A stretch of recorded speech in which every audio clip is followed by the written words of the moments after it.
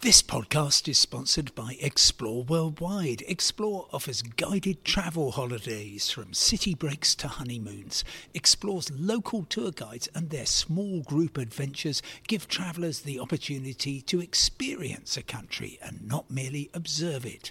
Whether it's a food and drink tour in the hilltop towns of Tuscany or a walking tour in the rice fields of Vietnam, Explore puts their trust in the quality of their local tour leaders so you get a better insight into your holiday destination. Head to exploreworldwide.com. Hello and welcome to today's independent travel podcast with me, Simon Calder. Here we are. There we are. That's Transport for London telling you what is happening. I'm outside Waterloo Underground Station, actually on the concourse at Waterloo Overground Station. And from Sunday evening, the 7th of January, right through to Friday morning, the 12th of January, there will not be, in the words of the Kinks, millions of people swarming like flies around Waterloo Underground because we have another strike involving members of the RMT union. The Transport for London management have offered them a 5% pay rise, which they say is full and final. Compared with that, the RMT union says it is insufficient, that bosses are being unduly rewarded while the passengers are expected to, staff are expected to work for insufficient cash. Caught in the middle, as always, is the passenger. And just to give you a picture of where we are, there has been widespread disruption here at London Waterloo on the trains.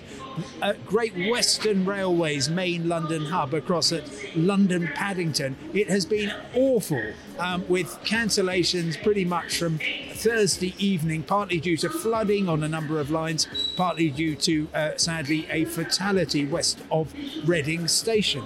So it is today the 5th day in a row since the start of the year when we have seen major disruption. There's also various problems, for instance, between Charing Cross and Hastings. So lots and lots of disruption, and now we're going to get more. And just to give you some idea of what's going to be happening, the RMT union is doing what I guess ASLEF did last time when they went on strike at the start of December, which is having a sort of rolling strike. And I'm just going to tell you what is going to be happening.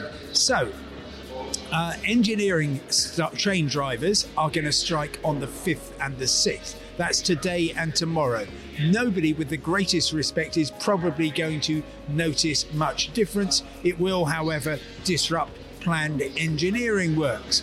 Then, on Sunday and Monday, we have RMT members in London Underground Limited's network control functions who will be going on strike.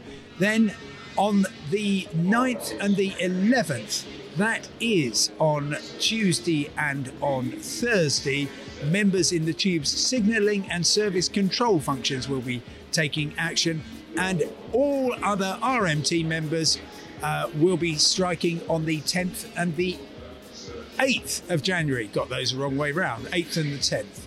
And that is going to cause, in the words of the Transport for London, massive disruption. They are saying there will be severe disruption with very, very few trains, little or no tube service expected to run from Monday to Thursday. On the edges, you are being asked to complete your journey by 5:30 on Sunday, although lines serving the Emirates Stadium in North London will try to remain open longer. And then finally on Friday, when it's all over, tube services will start later than normal with a good service expected by 12 noon. Now, what about alternatives? That's the key thing. Lots of people asking me, for instance, about how do you get to Heathrow? Well, even though there will not be any trains on the Piccadilly line, very likely, the Elizabeth line is going mostly to be working. There could well be times in central London between Bond Street and Whitechapel, stations which are effectively looked after by London Underground staff when train stations will open late and close early. But there will be trains going through to London Heathrow, and that remains the most economical way of getting there, even though it costs twice as much as the tube. The Elizabeth line is going to be extremely busy because it's going to be doing all the heavy lifting, for instance, carrying everybody who would normally be on the Central line as well as its normal passengers. The London Underground system will be working, which is going to be useful if you happen to be wanting to travel on those particular bits. But be warned that there is going to be disruption, unfortunately, to a number of tube lines or underground lines where they share tracks with London Underground, and that will affect particularly Chiltern Railways between London, Marylebone and Great Missenden. It's also going to have an effect in various other parts of the network. All in all, of course, it's the very last thing that any passenger needs at a time when confidence in public transport, particularly the railways, is at an all-time low.